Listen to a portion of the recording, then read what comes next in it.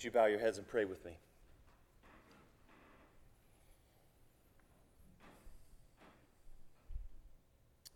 Heavenly Father, we thank you that your mercy is new today.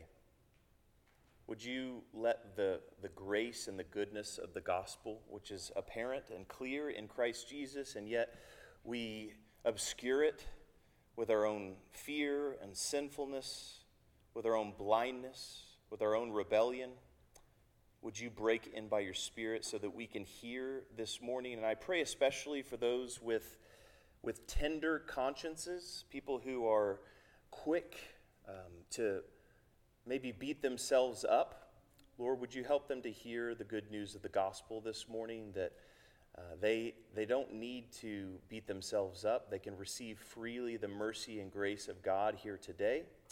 And Lord, for those who maybe have a hard conscience here this morning, who might hear words of encouragement when they actually probably need to hear a word that leads them back to you and not away from you in rebellion, Lord, would you humble them, Lord? Confirm those who need to be confirmed. Rebuke those who need to be rebuked. We know that this can't happen, God, without the mercy of the Spirit.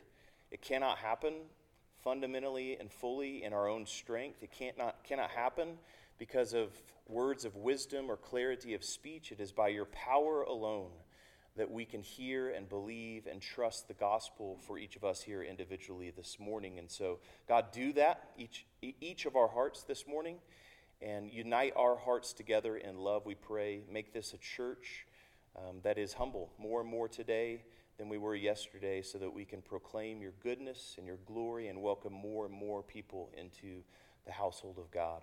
Lord, be with us as we open your scriptures. We pray. We need you here present with us. It's in Jesus' name. Amen. I encourage you, open your Bibles to Romans chapter 8. Romans chapter 8, and we'll just be in the first part of Romans chapter 8 this morning.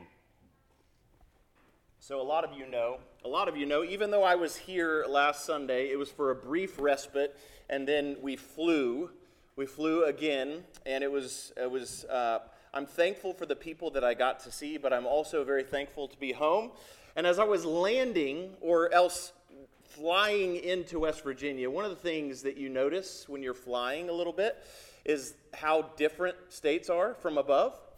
And West Virginia is all woods. It's all mountains. It's actually quite incredible. Even over various other states with Appalachia, it is completely green here in this state. And there's tiny little spaces or else lines for power lines to go across our state to other states to power those states with our electricity produced at our power plants. Anyway, that's the idea I have in my head, is a mountain or else our great and beautiful state. And Romans chapter 8 is fundamentally a mountaintop. Perhaps a mountaintop of all of Paul's theology, but certainly the pinnacle of Romans, this letter to the Romans, which is Paul's biggest and perhaps most influential letter, and Romans chapter 8 is right at the tip top. Now, today it's a very theological sermon. So hopefully that does not mean a long or arduous sermon, but it is very theologically rich. And so I encourage you to stay with me. I probably spent too much time in various other translations in the Greek this week. That's okay. Hopefully I've come up on the other side and I don't drown you in that study this morning. So this morning we're going to look at, this is the first of 3 lectionary readings in Romans chapter 8 over the next 3 weeks. This morning we're going to look at the Spirit and the way the Spirit or the Holy Spirit relates to the law of God. So we're going to look at the Spirit and the law this morning. Next Sunday, and these are still theological, but we're going to be turning the corner. So this morning we're laying a foundation in a lot of ways that the rest of Romans chapter 8 builds upon. And so next Sunday we'll look at the spirit of adoption and suffering. Those seem to be They don't go together, like the Spirit and the law. They seem contrasting, but all these things actually are wedded together. And then 2 Sundays, we will look at the Spirit who intercedes, or else he prays for us. He helps us. And so that's the next 3 weeks. This is, to mix metaphors here, this is a crescendo in a great orchestra. So there's little refrains that have been going on throughout this entire letter, and this is the biggest moment. This is the part that moves you to tears if you're so inclined with good music. And so that's what we're going to focus on this morning. And to totally overdo the mountaintop analogy, trust me, as deep as we might go, we are really only strip mining the top of the mountain. Like, we can only go so deep. We're gonna try to get as deep as we can, but I want you to actually hear what I'm saying this morning and not take forever in drilling. So 3 more points as we begin, as we dig into the first part of chapter 8. The first point, and this is again building on the mountaintop metaphor, this reading is one of our New Testament readings, or at least part of this reading is one of our New Testament readings on Trinity Sunday. On Trinity Sunday. And so it's a reading that highlights the complexity and the unity, so the diversity of the persons of God and the unity and the simplicity of God. Are you confused yet? It's a hard text. There's a lot going on here in this text. So in chapter 8 alone, Paul uses the word spirit, or pneuma, 22 times. 22 times in my count, and at least 20 of those, or 19, refer to the third person of the Holy Trinity, the Holy Spirit. So in comparison to the rest of the letter, all the other 15 chapters of this really long letter mention the Spirit 10 times. So the Spirit is very much the center, or the main point, especially at the beginning of Romans chapter 8. So we're going to look at the Spirit. Look with me at verse 9. Paul says, the Spirit, or as he says later at the end of our reading in verse 16, the Spirit himself. So he's talking about the person of the Spirit. What does he do?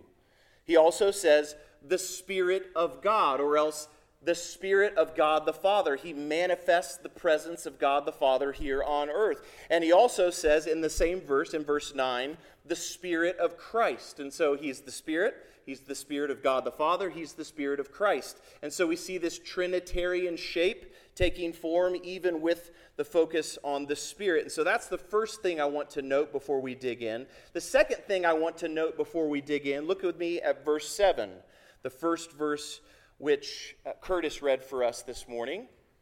It doesn't mention the Spirit. So this verse doesn't mention the Spirit, but only one time in the verses that we are focusing on this morning, it mentions God's law. God's law, the law of God. It's one time in our reading. It's 5 times. Law is mentioned 5 times in Romans chapter 8 as a whole, all at the beginning of the chapter. And this is coming off the tail end of Romans chapter 7, which we did not preach last week because we had a wonderful guest sermon last Sunday. We were focusing in Matthew's gospel. But chapter 7 of Romans mentions law 27 times. And so if you think about Romans, think about starting in Romans chapter 2, this discussion about what the law of God is and what is doing and what is continuing to do in Christ. It starts in Romans chapter 2 and it crescendos to Romans chapter 7. And at the same time, the Spirit is hinted at throughout this letter, but it crescendos in Romans chapter 8. So law and Spirit are right next to each other in this letter. And so if there's a crescendo and the Spirit and the law, there's a complexity of how these two different refrains go together in Romans chapter 8. And so that's what we're going to focus on. Skipping ahead 2 chapters to Romans chapter 10 and verse 4, and this hints at the way that I interpret this text. Romans chapter 10 and verse 4, for Christ, Paul says, is the end, or else he is the completion. He's the goal. He just said earlier in Romans chapter 10 that we're running the race. Actually, Romans chapter 9, we're running as if we're going to an end or a goal. And so he says here in Romans chapter 10, verse 4, for Christ is the end or the telos. He's the goal, the completion of the law for righteousness to everyone who believes. And so the law is summed up in Christ. It's fulfilled in Christ. He is the aim. And so that's what we're going to unpack a little bit here this morning. And the third point, and I'm trying to summarize a lot of study in 3 quick little points so that I don't kill you with detail throughout the sermon. Romans chapter 8 and verse 7 again, God's law, this phrase that's only once in our reading. If all of this crescendo of all of this big theology wasn't enough, Paul uses the word law, or nomos, in at least 3 different ways in these 2 chapters, okay? So I don't want to confuse you, but it's really helpful for understanding what Paul is saying. There's 3 different ways. Look with me at verse 7. The first usage of this word law in Romans chapter 7 and chapter 8 is this, God's law. So this is what we think about when we hear the word law. God's law, or else the law of the Old Testament, the law of God, or the Mosaic law. And so in chapter 7, Paul says, he uses a couple of other words. He calls this the written code. So God's law is the written code, or else the commandments or the rules. These are all words pointing to the written down testimony of the Old Testament, the law and the prophets. So that's the first usage. Now look with me at verse 2 of chapter 8. Verse 2, chapter 8. For, here's the second use of the word law in Romans chapter 8. For, 2, the law of the Spirit of life. This is different than God's law. The law of the Spirit of life has set you free in Christ Jesus from, here's the third, the law of sin and death. So there's multiple different ways of speaking about the law. I think it's pretty clear right here in this verse, but they're all coming together. And the Spirit has something to do with that. That's what we're going to be focusing on here this morning. Verse 3. For God has done what the law. So here's the first, God's law, the Mosaic law. God has done what the law, weakened by the flesh, could not do. By sending his Son in the likeness of sinful flesh, and for sin, he condemned sin in the flesh. Verse 4, in order that the righteous requirement of the law, so there's God's law, the law of Moses, the righteous requirement of the law, the Old Testament, might be fulfilled in us, in you and me, who walk not according to the flesh, but according to the Spirit. So there's 3 different usages of law in this text, and it's helpful to understand. There's the law of the Spirit of life, there is the law of sin and death, and then there's the Mosaic law, or else the Old Testament, okay? This is all set up, okay? This is all set up. Look with me at Romans chapter 7 and verse 6. This is what Romans chapter 8 is really unpacking. But now we are released from the law, or else the Mosaic law, having died to that which held us captive, so that we serve in the new way of the Spirit, and not in the old way of the written code. So there's distinctions being made. There's distinctions and there's a continuity at the same time. Are you still with me? All right, there's introduction. Let's get going. Let's lay some foundations here this morning. Romans chapter 8 has been important. It's been important throughout the history of the church. And for me specifically, it's a very encouraging chapter. So Romans chapter 8 and verse 1 starts with this pretty famous verse. We all probably know it if we've been in the church, certainly the evangelical church for a little while. There is now, right now, therefore no condemnation for those who are in Christ Jesus. That's a pretty awesome gospel statement. right at the beginning. And at the end of this letter, you guys are familiar with Paul's rhetorical flourish. Nothing in heaven or earth, anything in all creation can separate us from the love of God, which is in Christ Jesus. And so from first to last, this is a very encouraging chapter. There's a reason why we slow down in our lectionary. We spend 3 weeks, which is barely at all. Like we need 3 months to even begin to get into any of this, really. But it's a beautiful and wonderful chapter. But here at the start of Romans chapter 8, where God's law and our flesh, they're crashing together, or else they're crashing against the Spirit, it seems. Just before our reading in verse 5, it doesn't sound so encouraging, or at least to my ear, it sounds like a test that I don't pass. Hear these words, Romans chapter 8 and verse 5. For those who live according to the flesh set their minds on the things of the flesh. But those who live according to the Spirit set their minds on the things of the Spirit. For to set the mind on the flesh is death, but to set the mind on the Spirit is life and peace. And so let me pause for a second. And especially for those who have a tender conscience here this morning, let me speak to you clearly.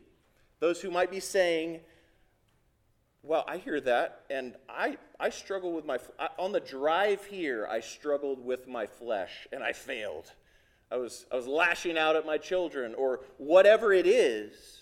I struggle with my flesh, and it feels like I fail every day. And so at the beginning of this real encouraging chapter, I must not be in Christ Jesus. Maybe you're thinking this morning. I must not be the elect, as Paul will go on to say in Romans chapter 9. I must be separated from God because I failed. And I failed today and I failed yesterday. I must be a condemned one. There is no condemnation for those who are in Christ Jesus. And now I hear this sort of distinction between flesh and the Spirit, and I feel very fleshly here this morning. Is that you? Do you feel that way sometimes? Hopefully less and less than me, hopefully. This is where you might be at. And so we might want to run back to Romans chapter 7 and commiserate with the Apostle Paul. I delight in the law of God in my inner being. I love the Mosaic law. I love the Holy Scripture in my inner being, but I see in my members. So he's talking about his hand and his head and his heart and all the parts of his body. I see in my members another law. So here's that second law that is waging war against the law of my mind and making me captive to the law of sin that dwells in my members. So he just said this. Wretched man that I am. So when you hear the distinction between the flesh and the Spirit, and it makes you feel tender, you're with Paul. Okay, we're in the same place together. He's feeling the tenderness of his sin. He's feeling that. Wretched man that I am, who will deliver me from this body of death? And this is the question right at the end of Romans chapter 7. Who?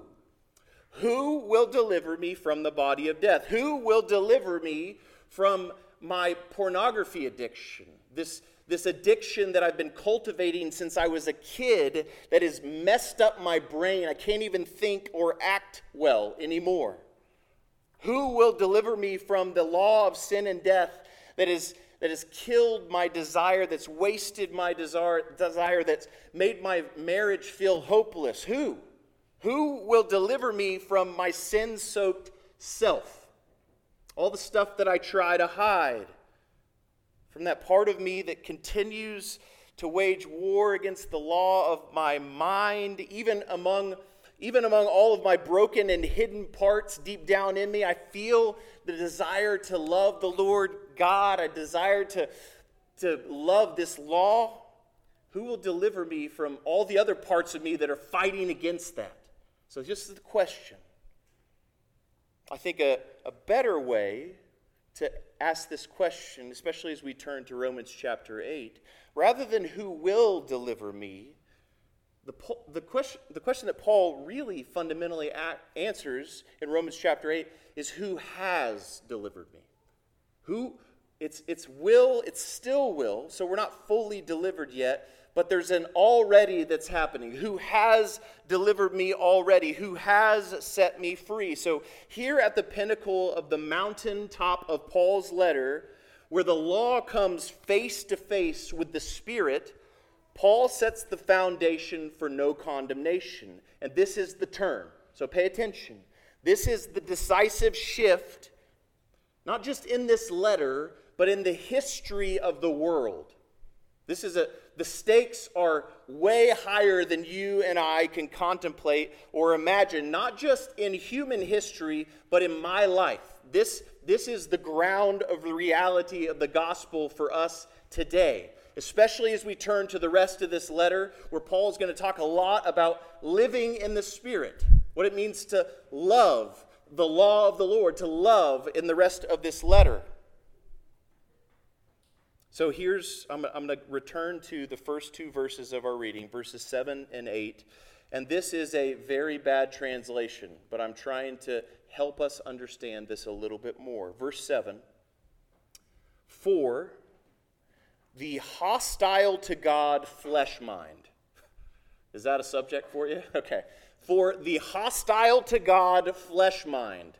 That's you and I's law of sin and death, the hostile to mind flesh mind. It won't submit to the law of God. It won't submit to the law of God as revealed in Holy Scripture, or else the Mosaic law, because this hostile to God flesh mind that I have is powerless, Paul says. It's powerless.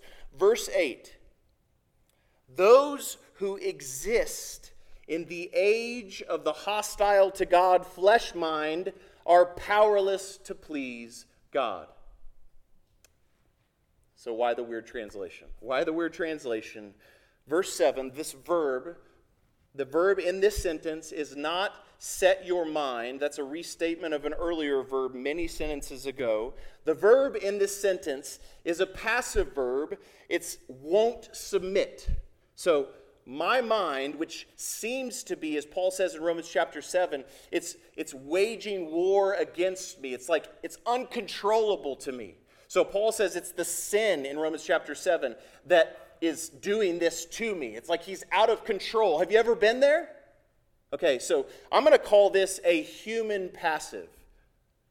We're doing something that is insane. We're sinning, and we're like, why am I doing this? Why am I doing this sinful thing? I'm going to call this the human passive, the thing that seems to be so uncontrollable in your life that you cannot seem to beat. You cannot seem to fight or have victory over. Those who exist, Paul says, in the old age, in the age before the coming of the Spirit, are powerless. He says this twice. They're powerless to do God's law. They're powerless to please God. So the pinnacle of Paul's letter, it isn't, and this is really important, it isn't centrally about a competition or else a fair fight between my flesh and my spirit. So if you're feeling this war, that's not primarily, I think, what Paul is talking about here in this place. It's not a fight. This mountaintop where law and spirit meet, it's a remembrance of not a fight that's happening right now in our life. It's the remembrance of a decisive victory that has already happened. It's not about you and I's present fight. And we fight. We wage war against the flesh by the Spirit right now. And there's other texts that talk about that. Yes. But this is Paul looking back upon, it wasn't a fair fight, and there was a decisive victory. A decisive victory, not who will free me from this body of death, it who has set me free, who has saved me. This is the turning point in Paul's letter, theologically, but it's the turning point of all of human history. Or else, this is the new age of the Spirit. This is Paul talking about the new covenant that is now complete. It is the end. It is the completion. It is the end goal. It's the telos of all of the story of the law and the prophets fulfilled in Christ. Let me show you. Verse 2. For the law of the Spirit of life has set you free in Christ Jesus from the law of sin and death. So notice what Paul doesn't say. Paul doesn't say, for the gospel has set you free in Christ Jesus from God's law. He didn't say that. He didn't say, and he says this in other places. He makes hard distinctions between law and gospel. Earlier in this letter, he even does that. He certainly does that in his letter to the Galatians. But here, he's not pitting gospel against law. He says, the law of the Spirit of life has set you free in Christ Jesus. This new law. Why does he say it like this? Why does he say it like this? Paul says that we are now not condemned because we have entered into a new age. It's a completely new thing that God is doing by the Spirit. This is the fulfillment of the new covenant that Jeremiah cries out to when he's looking forward to the new covenant where God's law is written on human hearts by the Spirit. This is Jeremiah chapter 31, Ezekiel chapter 36. In verse 27, I, God, will put my Spirit within you so that you walk in my statutes, in my law, that you observe my ordinances and keep them. So, this is not a test for you and I today, flesh, spirit. It's a reminder, hear this, it's a reminder that you are in a new age. A new age. And we're gonna unpack the implications of this a little bit more this morning and definitely over the next couple of weeks. But you, Christian, are not powerless. You are not helpless any longer. The indwelling law of God, written by God on your heart, this is the hope of the prophets, his indwelling Spirit within you who has set you free, has, past tense, set you free from your destructive desires and addictions, from your habits, those deeply ingrained law of sin and death that's in your members. It's all over you. He's given you strength and power. His powerful Spirit is now within you, pouring out grace and mercy and forgiveness every day in this new age, so that you can actually be obedient. It's a hopeful turn. We live in this new hope-filled age of the law of the Spirit of life, and we are no longer powerless. So this is not a test. How you doing today, Christian? Is the Spirit winning or the flesh winning? This is a reminder that we are in the age of the new heavens and the new earth breaking in because of what Christ has accomplished for us. Continuing in verse 3. For God has done, hear this, has done, he's done it, what the law, weakened by the flesh, could not do. By sending his Son in the likeness of sinful flesh and for sin, or you could say for our sin, he condemns sin in the flesh. God has done. If you hear anything this morning, God has done. God has done. This is good news. God the Son took upon himself the fullness of humanity, and Paul's careful with his language, without sin. Without sin, he took upon our flesh, and he did this because of our wickedness, because of our rebellion, because of our sin, to set us free. To set us free. And this is the cherry on the top of all of Romans chapter 7. And I would love to go back in time and preach that whole chapter for you. But let me just give you a little quick illustration of Romans chapter 7. Imagine the law of God was like a perfectly drawn circle. Has anybody tried to do that? Has anybody watched YouTube videos of how to do that? Okay, just me? Whatever. Okay. You could do that. And there are people who draw some really, really good circles. So in a world full of squares and ovals, God showed us what a perfect circle looked like. This is my summary of Romans chapter 7.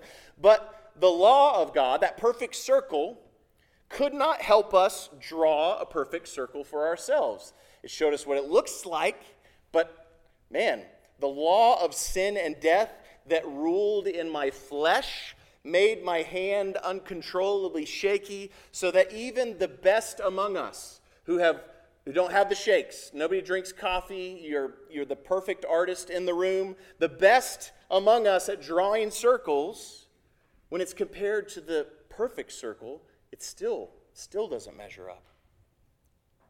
This is Romans chapter 7. It exposes us.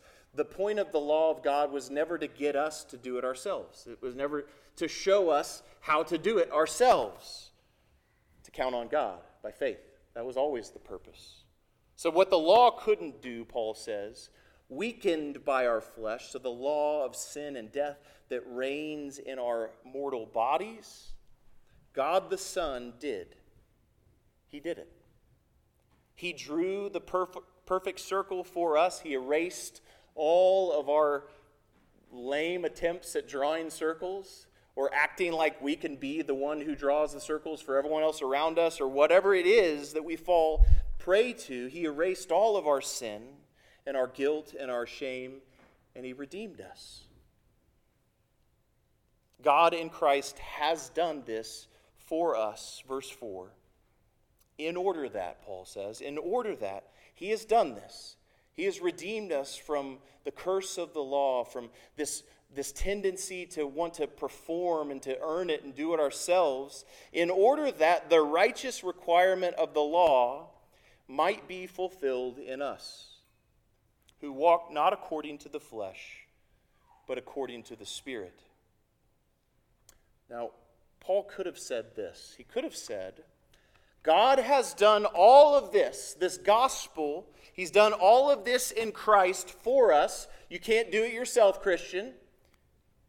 He's done all of this for us. He could have said it like this, so that we, you and me, might fulfill the law. He very easily could have done that. God did this so that you and I might fulfill the law, but that's not what he said. God has set us free in order that the righteous requirement of the law might be fulfilled in us. Not that you and I might fulfill it, that it might be fulfilled in us. And so here's one more way to highlight the old age of the flesh and the inaugurated new age of the Spirit. Here's one way to highlight it. If the old age is a human passive verb, where we are so dominated by our sinful flesh that we are helpless, we're powerless to do anything, the new age in the Spirit is what theologians call a divine passive. The verb here is God is clearly doing the action that the law might be fulfilled in us. It's not that we might fulfill the law. Even after he saved us, it is that he might fulfill it in us. He is doing the action. It's a completely different age. It's a completely different equation.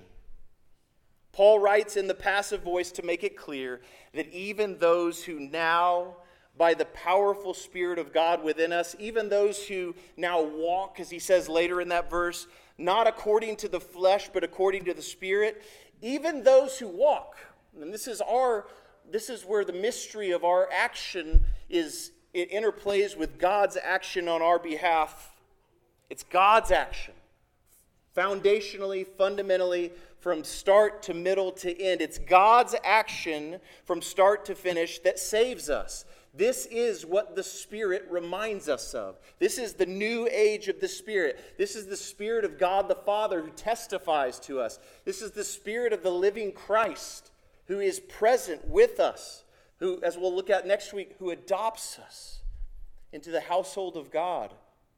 This is what he says over and over again. He is presently fulfilling, even as we are walking, even as we are existing in the Spirit, existing in this new age. It is God who acts in us, fulfilling all righteousness. We are not hopeless. This is the new age of the Spirit, of the new covenant in Christ's blood. We are not hopeless in Christ by the Spirit. This is the peak of the gospel. This is why this chapter and the rest of it, as we unpack it over the next couple of weeks, is life-giving for our souls. We can rest. We can rest here. Rest from your labors. If it is up to us at any point, if it is up to our hostile to God flesh mind, we won't ever submit to God's law. We can't. We're powerless. We can't do it. But now, and not just in the future, hear this, but now, today, in the new covenant, in the new age of the Spirit, where the law of the Spirit of life is being written, it's transcribed on our hearts and in our minds, and we're invited to set our minds on the Spirit. In this present age now, you are free. You, Christian, are empowered by God to be free, to live free, to not be enslaved, to rewire all of your broken neural pathways that lead you into foolishness all over the place, to heal all of the broken places in your individual lives, in your relationships, in your friendships, to help you wake up so that you don't go deeply into that hole. You turn around by the power of the Spirit and you live free today. This is not our work. But God is inviting us to set our minds, to remember the reality of what God is doing by the Spirit, by His mercy and grace alone. He does this inside of us, and He does it by His grace in the church outside of us. The whole church of God comes alongside us so that we can wage war against the flesh, against principalities and powers who they cannot separate us. Even yourself, you cannot separate yourself from the love of God which is in Christ Jesus. This is where we need to be. This is where we need to stay, and thank God we're going to get to do that for a little bit. So here, with this foundational principle in mind, hear these verses anew this morning. You, Christian, you are not in the flesh. You're not in that old age. You don't have to be a slave to your passions and your desires, all the things that led you into every hole that you've fallen in every day of your whole life. You're not in the flesh, but you're in the Spirit. Welcome to the new age. My kids like that song. If in fact the Spirit of God dwells in you, anyone who does not have the Spirit of Christ does not belong to Him. This is not a test. This is not a test, Christian. Hear the age that you live in by faith. But if Christ is in you, although the body is dead because of sin, all of your dead members and memories and all the trauma and all the foolishness, if your body is dead because of sin, right now the Spirit is life because of righteousness. Because of righteousness. If the Spirit of Him who raised Jesus from the dead dwells in you, He who raised Christ Jesus from the dead will also give life. He'll give life to your mortal bodies. He will heal you. He'll heal your heart and mind and hands and soul and marriage and relationships, your whole self. He'll heal you. He'll give life to your mortal bodies through His Spirit who dwells in you. So then, brothers and sisters, we are debtors. Paul says we are debtors not to the flesh, to live according to the flesh. For if you live according to the flesh, you will die. But if by the Spirit you put to death the deeds of the body, you will live. In the name of the Father, and of the Son, and of the Holy Spirit. Amen. Would you please stand and let us confess our faith?